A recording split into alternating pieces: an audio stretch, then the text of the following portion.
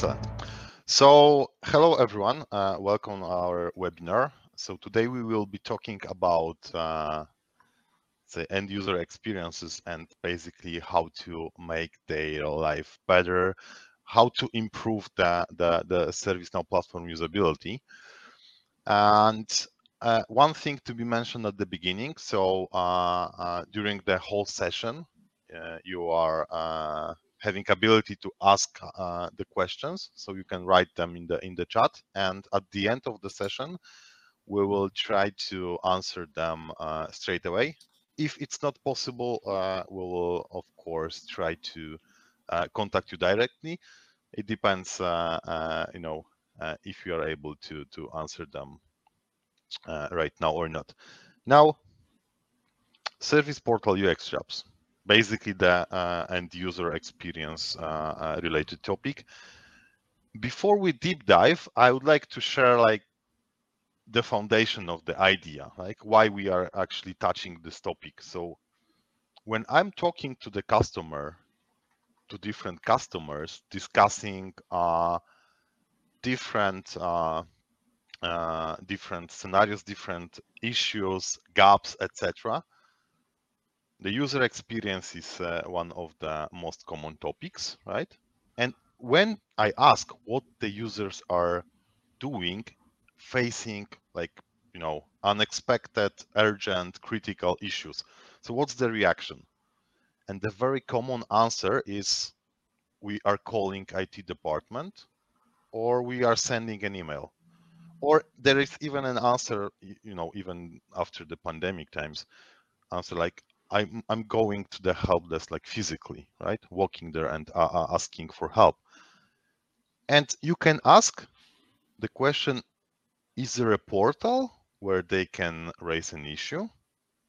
And the answer is yes, there is a portal, but it's not being used. There's no tickets, no traffic, no no visits. And it means that something is wrong. And of course, we are not saying that we want to remove all the channels and stay with the service portal. No, that's not the message. We are just expecting to move the balance a bit towards self-service approach. And this is what we are going to discuss today, right? But maybe before we get there, I would like to engage you and ask about this scenario. So there will be very short survey. Let me know if you can. You should probably see it already, and if you can say what would be your approach, what would you do, what is your thought, or what are the users in your organization doing while they are facing unexpected issue or something critical, something to be fixed immediately.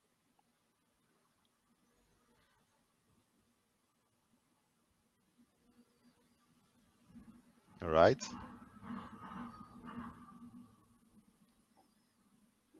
Let me give you 10 seconds more.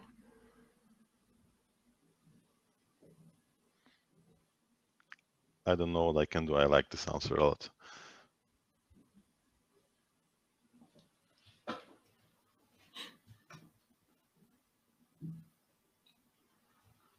All right, I think it's enough just to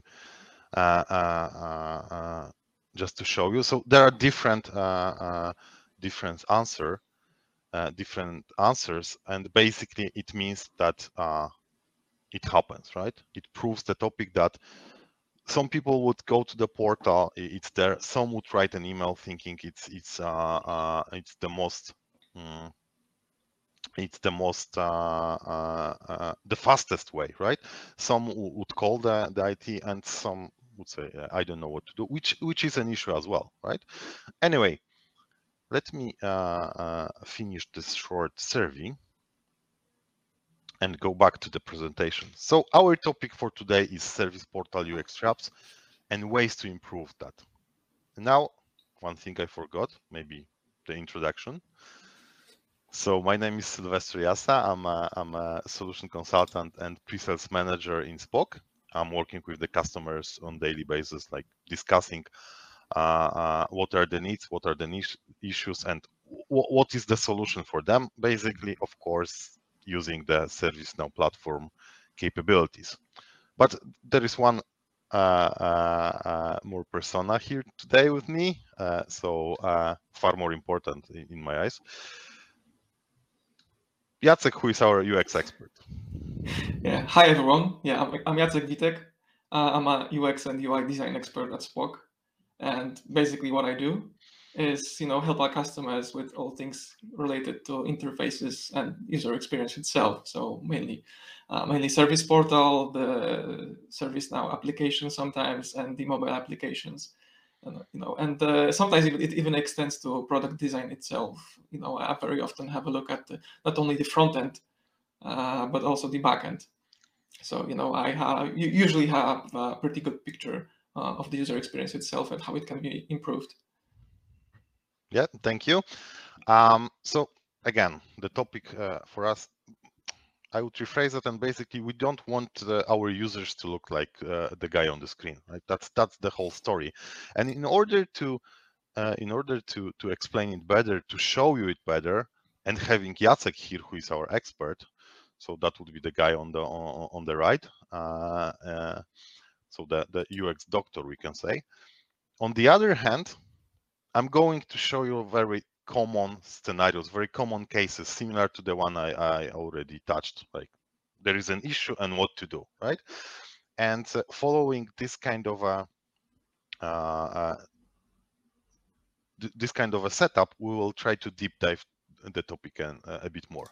So let me actually start to not waste more time. Imagine I'm a user. I'm working in the middle of the day, and suddenly the service or the application I'm using or the equipment I'm using, it doesn't matter, right? Something is wrong, something is not working, and I cannot deliver my work. That's the whole story, right? I was working, and suddenly I'm not able to deliver the tasks or perform certain activities. The whole story, right? What I do, I was told during the onboarding that the best way to approach or to behave in such a scenario is to go to the service portal, which I'm going to do right now. And of course, the question is like, where is the portal? I need to find it, and you can ask yourself is if the onboarding of the new employee is the only moment where you communicate such a things where to raise an issue. Anyway, in our case, it was like that. So I need to find the portal first. It takes time, but then I open the portal and it looks like this. And the moment of silence is because I'm a bit shocked, right? I was told this is the right place to find the solution, and I see services. I'm a young employee in this scenario, so I don't know what is a service even. Like I'm not sure like if it's the right place, right? Then on the right side, there is a list of things. Yeah, and for me as a user, not technical, the list are the things. I don't know what's that actually. And then I'm browsing, and 5 minutes later, I'm still browsing, and I'm still looking for the right place, the right link. I'm on the bottom of the page already, and I'm still not aware what can I do and how. And actually, my impression is that like I'm overwhelmed with the page itself, but on the other hand, I'm not guided. I'm just frustrated, and I'm not going to waste more time basically. So what is going to happen is basically I'm grabbing my phone and calling IT because yeah, no more time wasting. That's the whole story. Yeah, and this is a very common occurrence, and I would like to analyze it a bit and tell you what happened, why it happened, And then maybe later on I'll provide a better example. So, basically, let's just break it down. So our user who is, not very familiar with these kind of services, but he could as well be familiar, but they're using it every once in a while, maybe twice a year, but it would still be probably not, but they wouldn't be very familiar with it most of the time. So they came here, it's technically it's looking good. Like you have a full service catalog. You have even some icons, description. You even have a search. If you couldn't find easily what you need, you have a search at the top as well. So, and this is basically like this. It looks fine. It looks fine. You just have to find what you need, and this is basically where the first trap is. So services very often rely only on the like the basic means of navigation to actually guide their users. So like here, it's just the top navigation, it's just the catalog, and it's just some probably basic search. And the user, not being very technical or maybe just being unfamiliar with this kind of thing, got basically lost. They couldn't find what they needed, and they probably became frustrated and they left. They stopped using this service. They didn't actually end up using it, and it basically now some of the other channel of help desk is now busy with this thing.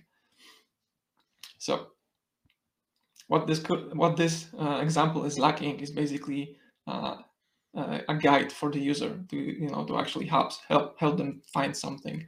And now I would like to show you a better example of a similar service. It doesn't look that much different. It's pretty similar. So yeah, you have a top navigation, you have a link to the full catalog as well. You have a bit more prominent search that is actually is like almost asking you to use it, which is probably good because it's very common to use search. I mean, users very commonly use search on those kind of portals. But the main thing here is that on the whole screen, you see the whole screen. It's it's a screenshot from a pretty small screen, a small laptop probably, and you can still see everything. And at the bottom, you have catalog items displayed right there. In this case, those are actually some popular items that are accessed by most of the users, and probably like 80% of the time, the user will actually be looking for one of those solutions. So you can actually, it's very good to personalize personalize the portals to your users. You want to know your user. You want to know how they operate. What they usually need. What the and you don't want to assume they have any kind of knowledge on how to actually use the portal. So, and it doesn't have to be popular items. It could also be just very broad categorization that is self-explanatory, or has a some kind of short descriptions that this is all the user requires to actually navigate through the portal. So in the end, you want to guide them and make sure they find what they need. And so basically, to like summarize it, yeah, you want to make sure you guide your users. You want to make sure how they access your portal. As I mentioned, this was actually uh, built for a small laptop screen. Maybe you want most of your users are actually using mobile phones to access your portal. Then you have to consider mobile first approach maybe. And so overall, you want to help them navigate through the portal, not just throw some basic means and have them go at it. And this way they will actually consider using your portal in the future, and not like Sylvester just calling the IT department directly, because if you burn them once, they will they will not return pretty much. So yeah. Yeah, thank you, Jacek. And basically, I just want to add to that treat the user as a customer.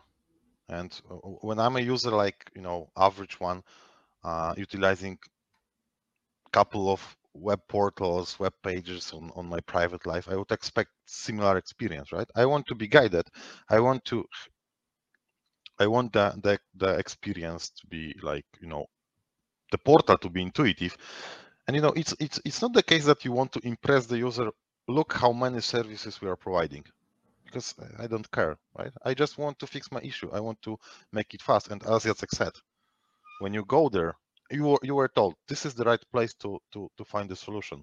If you are not finding it in couple of seconds, not minutes, really seconds, then even if finally you will be able to find the right place, the right link, you will remember that no, it was a waste of time. I'm rather sending an email or calling the IT department. That's the whole story, and we cannot underestimate that, right? Now, just to move forward a bit, I just want to remind you that you can ask the questions during the whole presentation.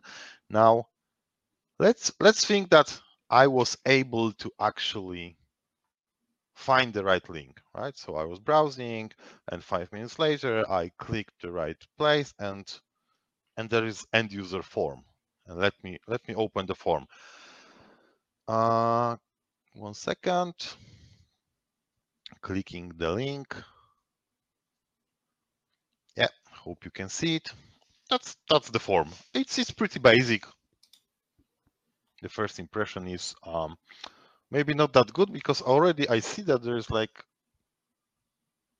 couple of fields, and some of them I feel already that they are irrelevant. Anyway, I want my issue to be fixed. That's the whole point. So I'm trying. I'm following the form one by one, even if I think that those fields are irrelevant, and it is the same story basically, right? I'm doing the form. And sometimes I don't know the answers. I'm just doing it, trying to find the best one.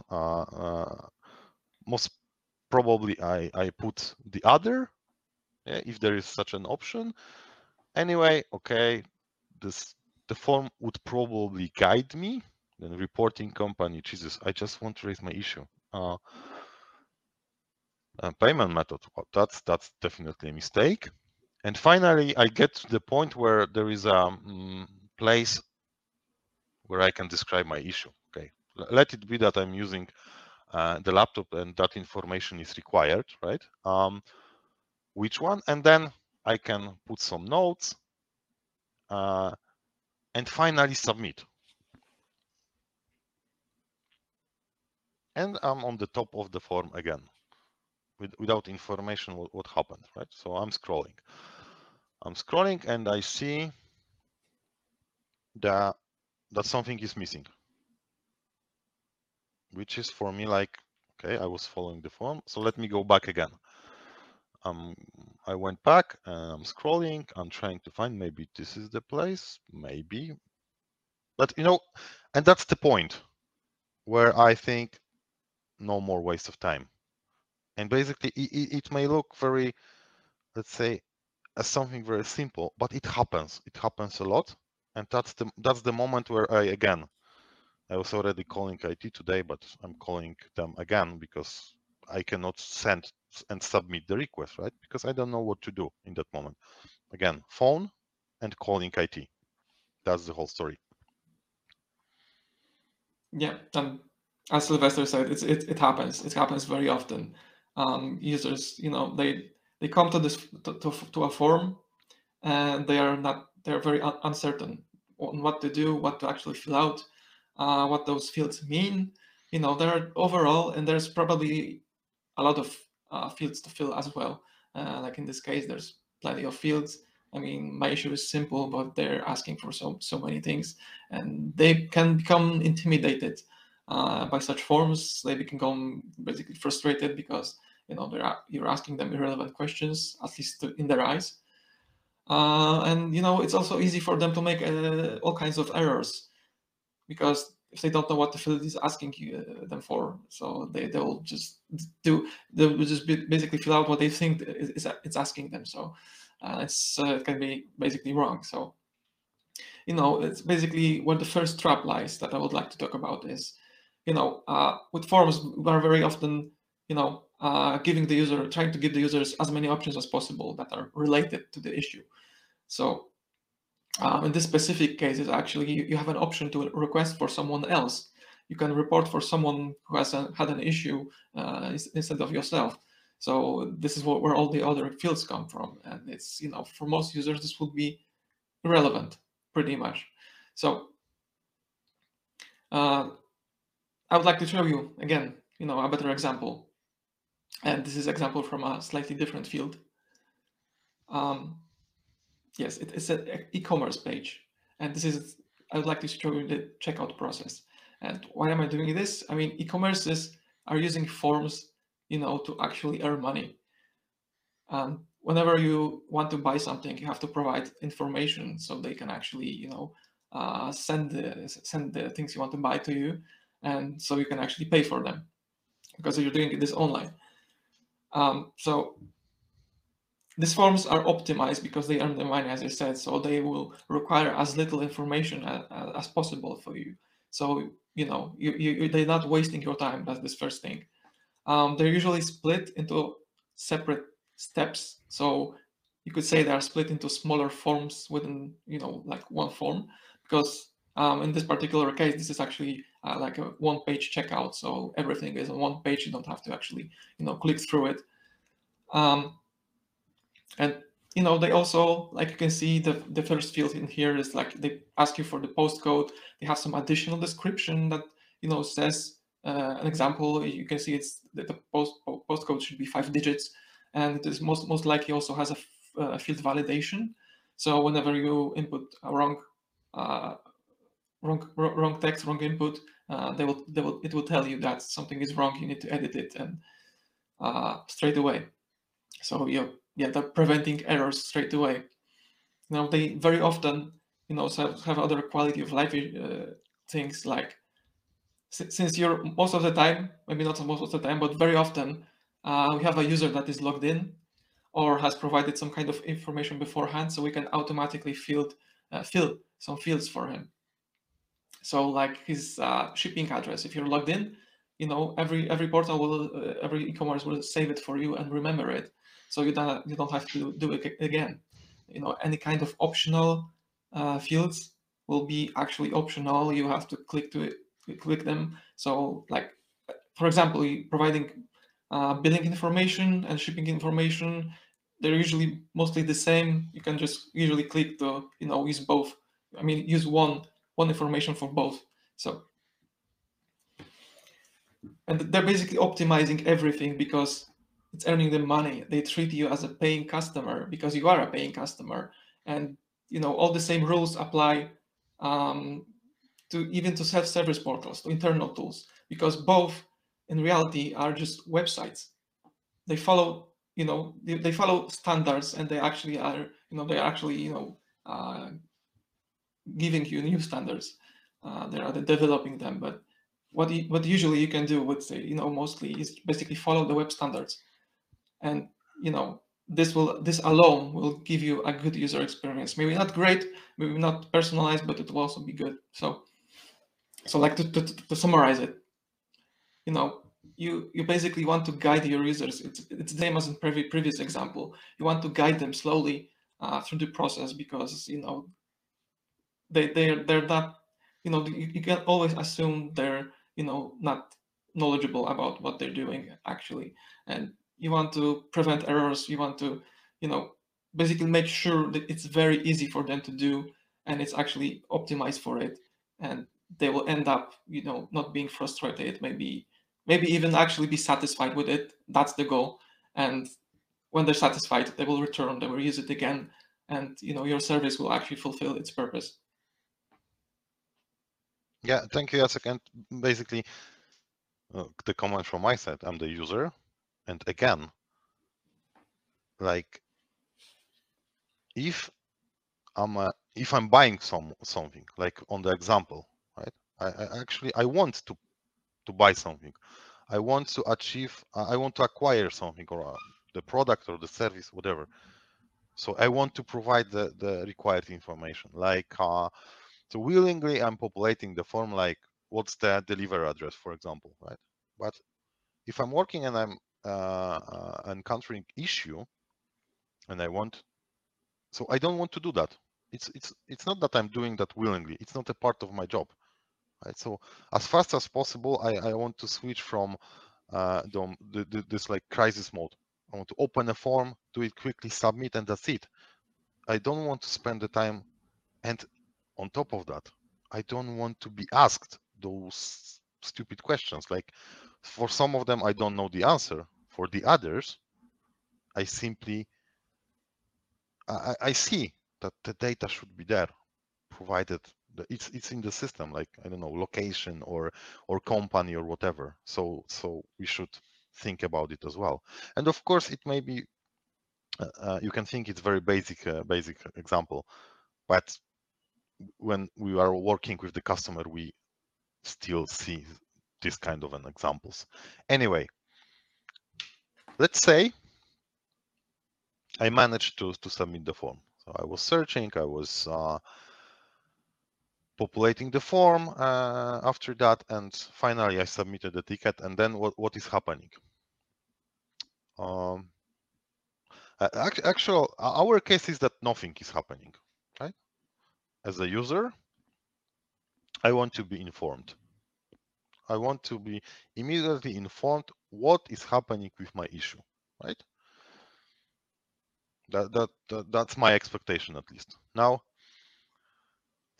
during the day, nothing is happening. What I do, I'm grabbing the phone and calling IT, asking, what about my issue? Is it fixed? Whatever. What is happening? They actually are not answering my calls already, and not answering my emails as well. Now, and the day is gone, and then the issue is not fixed. And next day in the morning, I opening my laptop and see this. And I think, like, wow, my IT department, my beloved IT department, just spammed me with the messages. And that's the first impression, like, they are spamming me. Then if I just consider the topics and the information on this view, like, okay, 7 messages, nothing probably that relevant. Anyway, if, and that's a very big if in such a scenario, right? If I'm going to open the message, it would be probably any of those messages. It would be probably the one from the top, the last one. And I see this. So your ticket has been assigned to Joe. Great. IT equipment issue. By the way, before there was a like information, your ticket has been open. Wow, amazing. I did that, so I know it was opened. And then assigned, again, title, waiting for an approval twice, because saying it once is not enough, apparently. The action date, whatever that means, and some moment will require a reset to factory standards. Great. But still, I don't know if I should do that or someone will do that for me, etc., etc. And this is my experience. It's a part of the solution, right? The notification. So this is why we are talking about it. But that's it. By the way, after such a reading such a notification, what I would do, of course, I would call IT department saying, what the hell is happening with my issue? And one more thing, I would create a rule in the Outlook saying all the emails from this address going directly to spam. That's what would happen. Yeah, I also like the suggestion from Outlook at the bottom of the message, the first one. What is this? And this is basically, I think, Sylvester's reaction. What is this? I mean, you know, it happens commonly still. Like in this case, it probably was, it wasn't probably thought out very well. it might have been, the system is actually, the notification system is maybe like out of the box, developed by, an actual developer, not a designer. And, it was just doing basic things. We have a notification system. We want to update our users about, what is happening with their tickets. And basically every kind of change, or almost every kind of change, is actually sending a notification with the ticket. And the user actually, we know how complex the backend processes are, and they're not just like three simple steps, like maybe in the previous case of e-commerce, where you have three simple steps and it's done. Now it's more complicated like this. And very often, and this is the first trap, is basically either it's not designed properly and it's using some basic form of notifying, or maybe sometimes it's actually even deliberate. Like, we want to keep our users informed, so we're sending them all kinds of important statuses, and then maybe it's actually not important to the user. Like, the user will probably only want to know very, very few things. Like, obviously, when it's actually opened, when it's being looked at, maybe, and when it's closed, are like the most important things. And then everything else that is important is probably anything they actually need to like take an action on. So maybe they'll be contacted soon by the service desk agent, or maybe they have to provide some extra information. So this is obviously important for their issue, for processing the issue. They would like to know probably about it, and anything they can actually act upon. So in this case, it's also the visuals which are important. Like, this is plain text. It's like someone sent an email from an Outlook. Also the messaging, it's like basically someone just threw the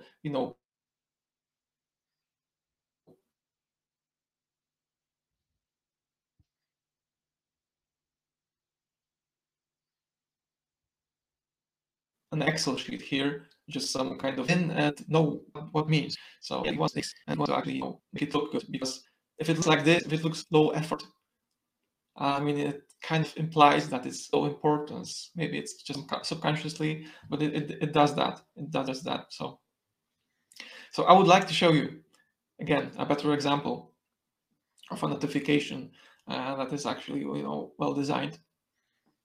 Okay, so what we see here is pretty much nearly everything we saw there. The message is obviously slightly bigger because it's supposed to be pleasing to the eye as well. So as I mentioned, it doesn't look low effort. So you have the main message right at the top. It's almost there. You already know. This is your issue is being processed and it's almost ready, I guess. Then you have this that it's on its way to be resolved. Some kind of technician is taking care of it. Then we have some more specific information about it, and then you have something very, very easy on eyes. You have a neat visualization of the process. As you can see, it's a simple 3-step process, and for the user, maybe from their perspective, it's actually all there is to it.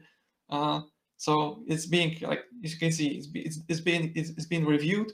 Now it's being resolved, and now all you have to do is basically wait for it to be closed, to actually be resolved. And it have also a link to the issue itself if you want to somehow just go back to your ticket.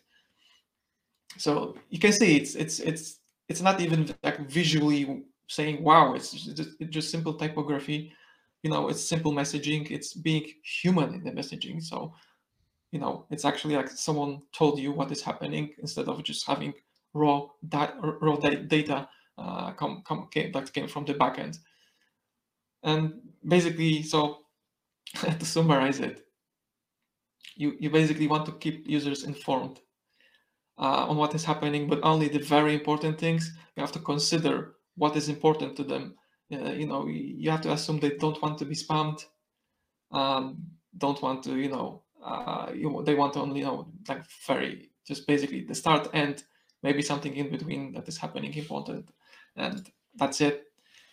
You don't want to ignore anything, and basically all these tips will make sure they're being informed without being spammed, without being annoyed, without actually ending up, like Sylvester said, he's going to move all the messages from your notification system to spam, and now your notification system is basically made irrelevant and you wasted time and money.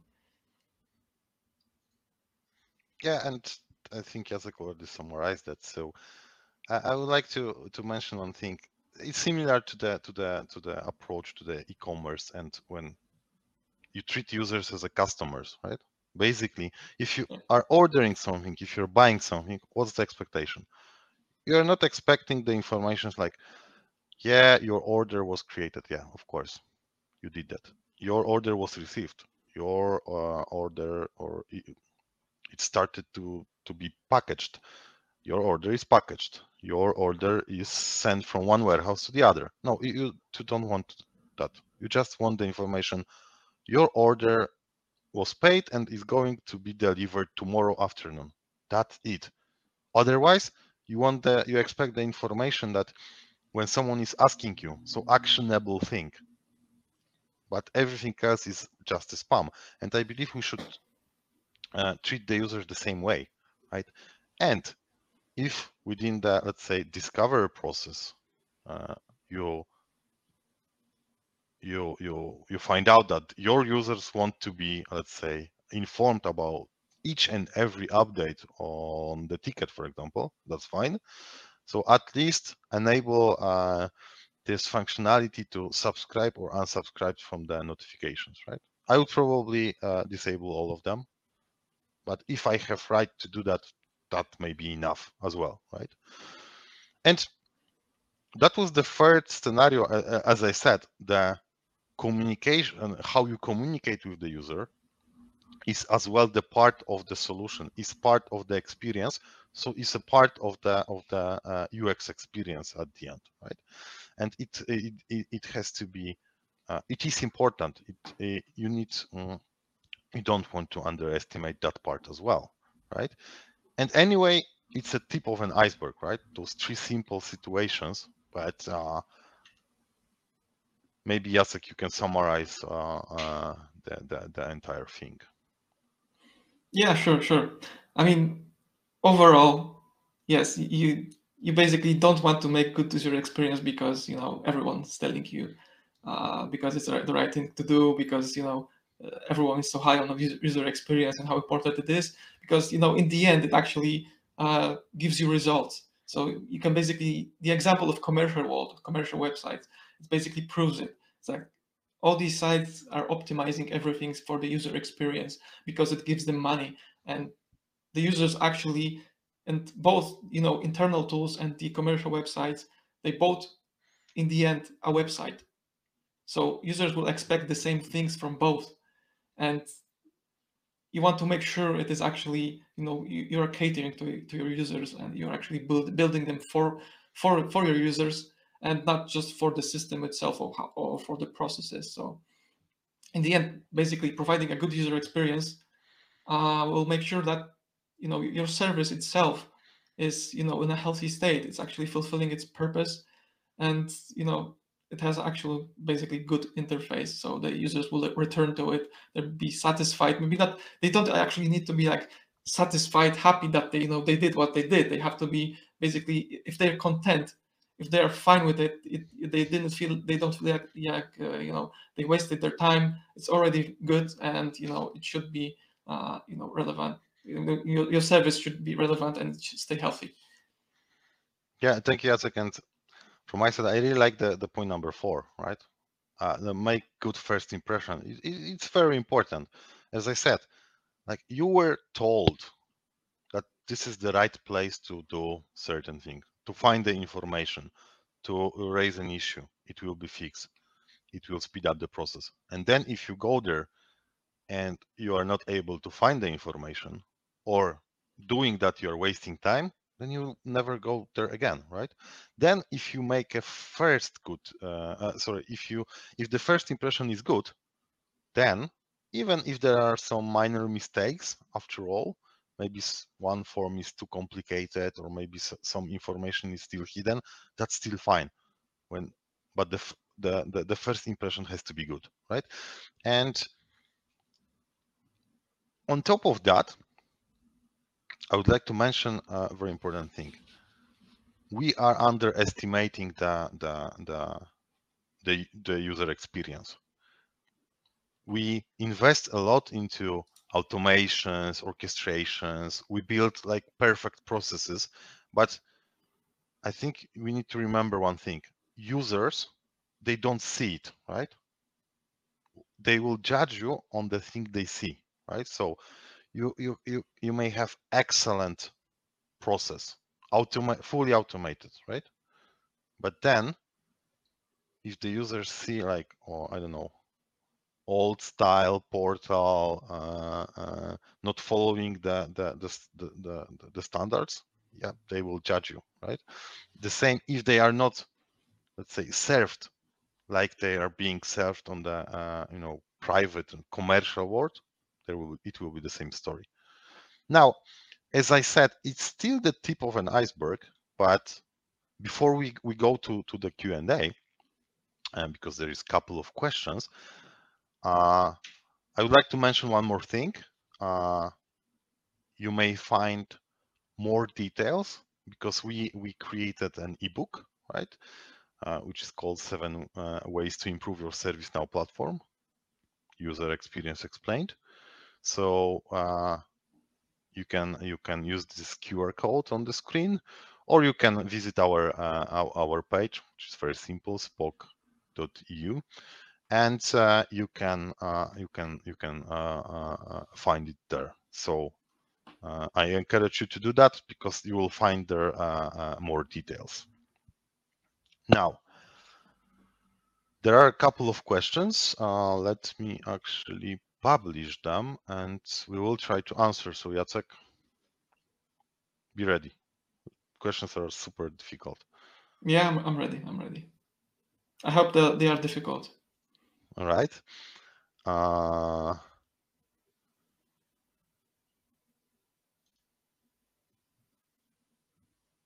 Just 1 second.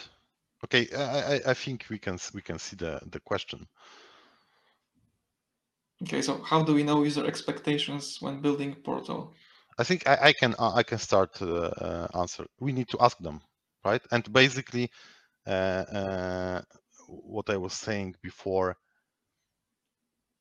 it is like underestimated, right? We think that we know our organization, we know what the users want, or on our example, we think, yeah, let's present all services, the portfolio, because we are so powerful, we have such a great portfolio of services, etc., etc., right? And there is a couple of different ways how we may approach the users and how we may actually ask them, right? The scoping session is one, but maybe some surveys, maybe some piloting, etc., etc. Yeah, when it comes to user experience, the analysis itself. So this is usually the first step before designing anything. You want to know the user base, so you basically try to interview them. So yeah, you probably, the most common thing is to basically send a survey with some questions asking about the product and maybe similar other products. So it's, you have a point of, something relevant about, the product itself that is not specifically your product. And, you don't even, you can do it internally very easily because, you should have, direct access to your users, right? So, and you don't even need a good large sample size. So in general, 5 people will already give you relevant results. 5 people is enough to start doing research. Maybe if you want to do something advanced, then it's probably a bit more users, but still within within a reason. So you don't have to survey thousands of or hundreds of people. No, it's very very few actually is required to get something relevant out of it. All right. So hope that answered the question. Still thinking in Polish. How much time it takes for a UX expert, Jacek? How much it would take to provide the project of the portal interface? So project the visualization, I guess that means. So designing the portal itself, so we can, as we said previously, there's a step of analysis. So if we skip that or we already done an analysis, so the project of the portal interface is actually probably the least time consuming, unless it's a very large portal many pages, many subpages, many etc. So it's probably the least time consuming thing, and it's probably between like 2 to 4 weeks of like continuous work, of course, which is usually not the case, and is usually spread in time. But yeah, that's it. And to like explain the analysis part is usually the takes the longest, because you have to collect data and actually find the users, collect the data, analyze it, then discuss it with the stakeholders, etc., and actually brainstorm it. So this is the most time consuming part. All right, so let me open next question. They are still popping up, but maybe when it's a good time to think about UX, to include expert like you, Jacek, like before implementation, or we go with it and then think, for example, like using the reaction of the users and collecting the feedback. What would you advise here? I mean, yes, you want to start before implementation. That's kind of obvious, because you actually want to know how to design the product, the portal. So yeah, yes, you want to start as early as possible. So basically, any kind of like first workshops that are actually just talking about the product, you probably want to include, the if you're considering actually designing, a web interface for it, you probably want to include, a UX expert from the start, so they can actually, understand first of all understand the product as well as possible, and then actually just provide some feedback maybe on the product design level itself. All right, thank you.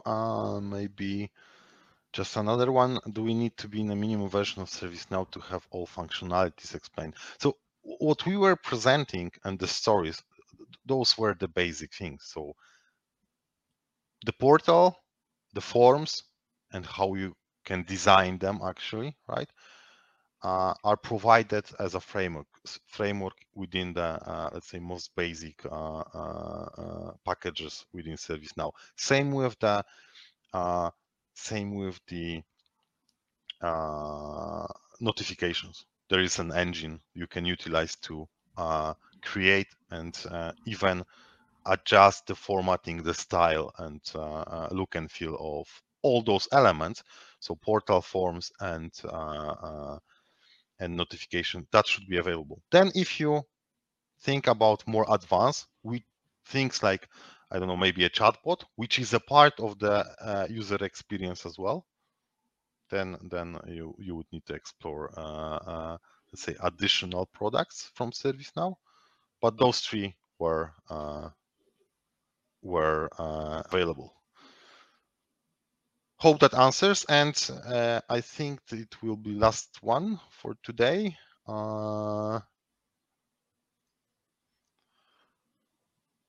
Does the UX improvement project require remake of the currently existing architecture of the request catalog? Good question. Jacek, what do you think? Yeah, I mean, it might require. I mean, it's very case dependent, I guess. I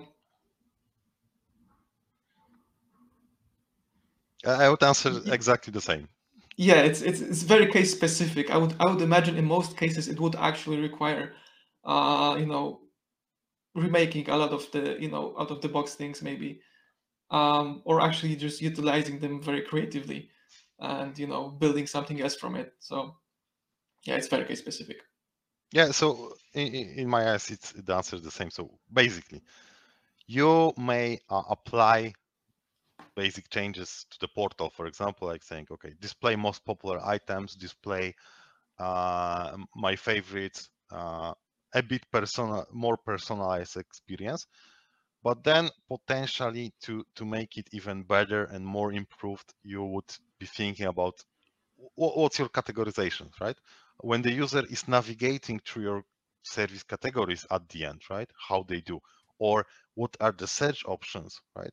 Where, if I have the search field on the portal, how we manage the results, right? Is it only request catalog being but then from the architecture point of view, I wouldn't expect much changes, right? It's rather on the in the way of sorry, it's rather in the level of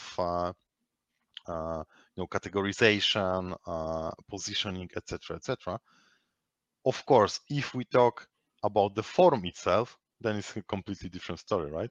It's like you add the variables, you ask the questions, you may be thinking about the gamification, for example, but it's really case dependent, right? Yeah, I would also like to add as well is that basically Service Portal, the front end, technically can be built from scratch and actually, be completely built from zero to to adhere to the different backend or maybe some custom backend or editing. But basically, what we mentioned in the presentation itself, like the service portal, your portal is basically a website, and it's the same within ServiceNow itself. Technically, it can be built from scratch on different technologies. It might be difficult, it might be time consuming, it might not be worth it, but in the end, it can be very customizable. So exactly, and you can achieve a lot of look and feel related things, still utilizing the framework provided within ServiceNow, right? So you can use very different widgets and you can create them on your own. All right, I believe there are still more questions, but we are going to answer them directly via email communication, for example. So thank you for the questions and thank you for being with us. Yeah, and for your attention. As you said, it's a very important topic. We cannot underestimate that. This is what users see, right? The interface, nothing else. So this is why it's important. And yeah, I hope it's not it wasn't the waste of time for you, and maybe some inspiration as well. yeah, I hope everyone learns something from it and sees UX in a slightly different light. And have a good day. Yeah, have a great day, guys. Thank you.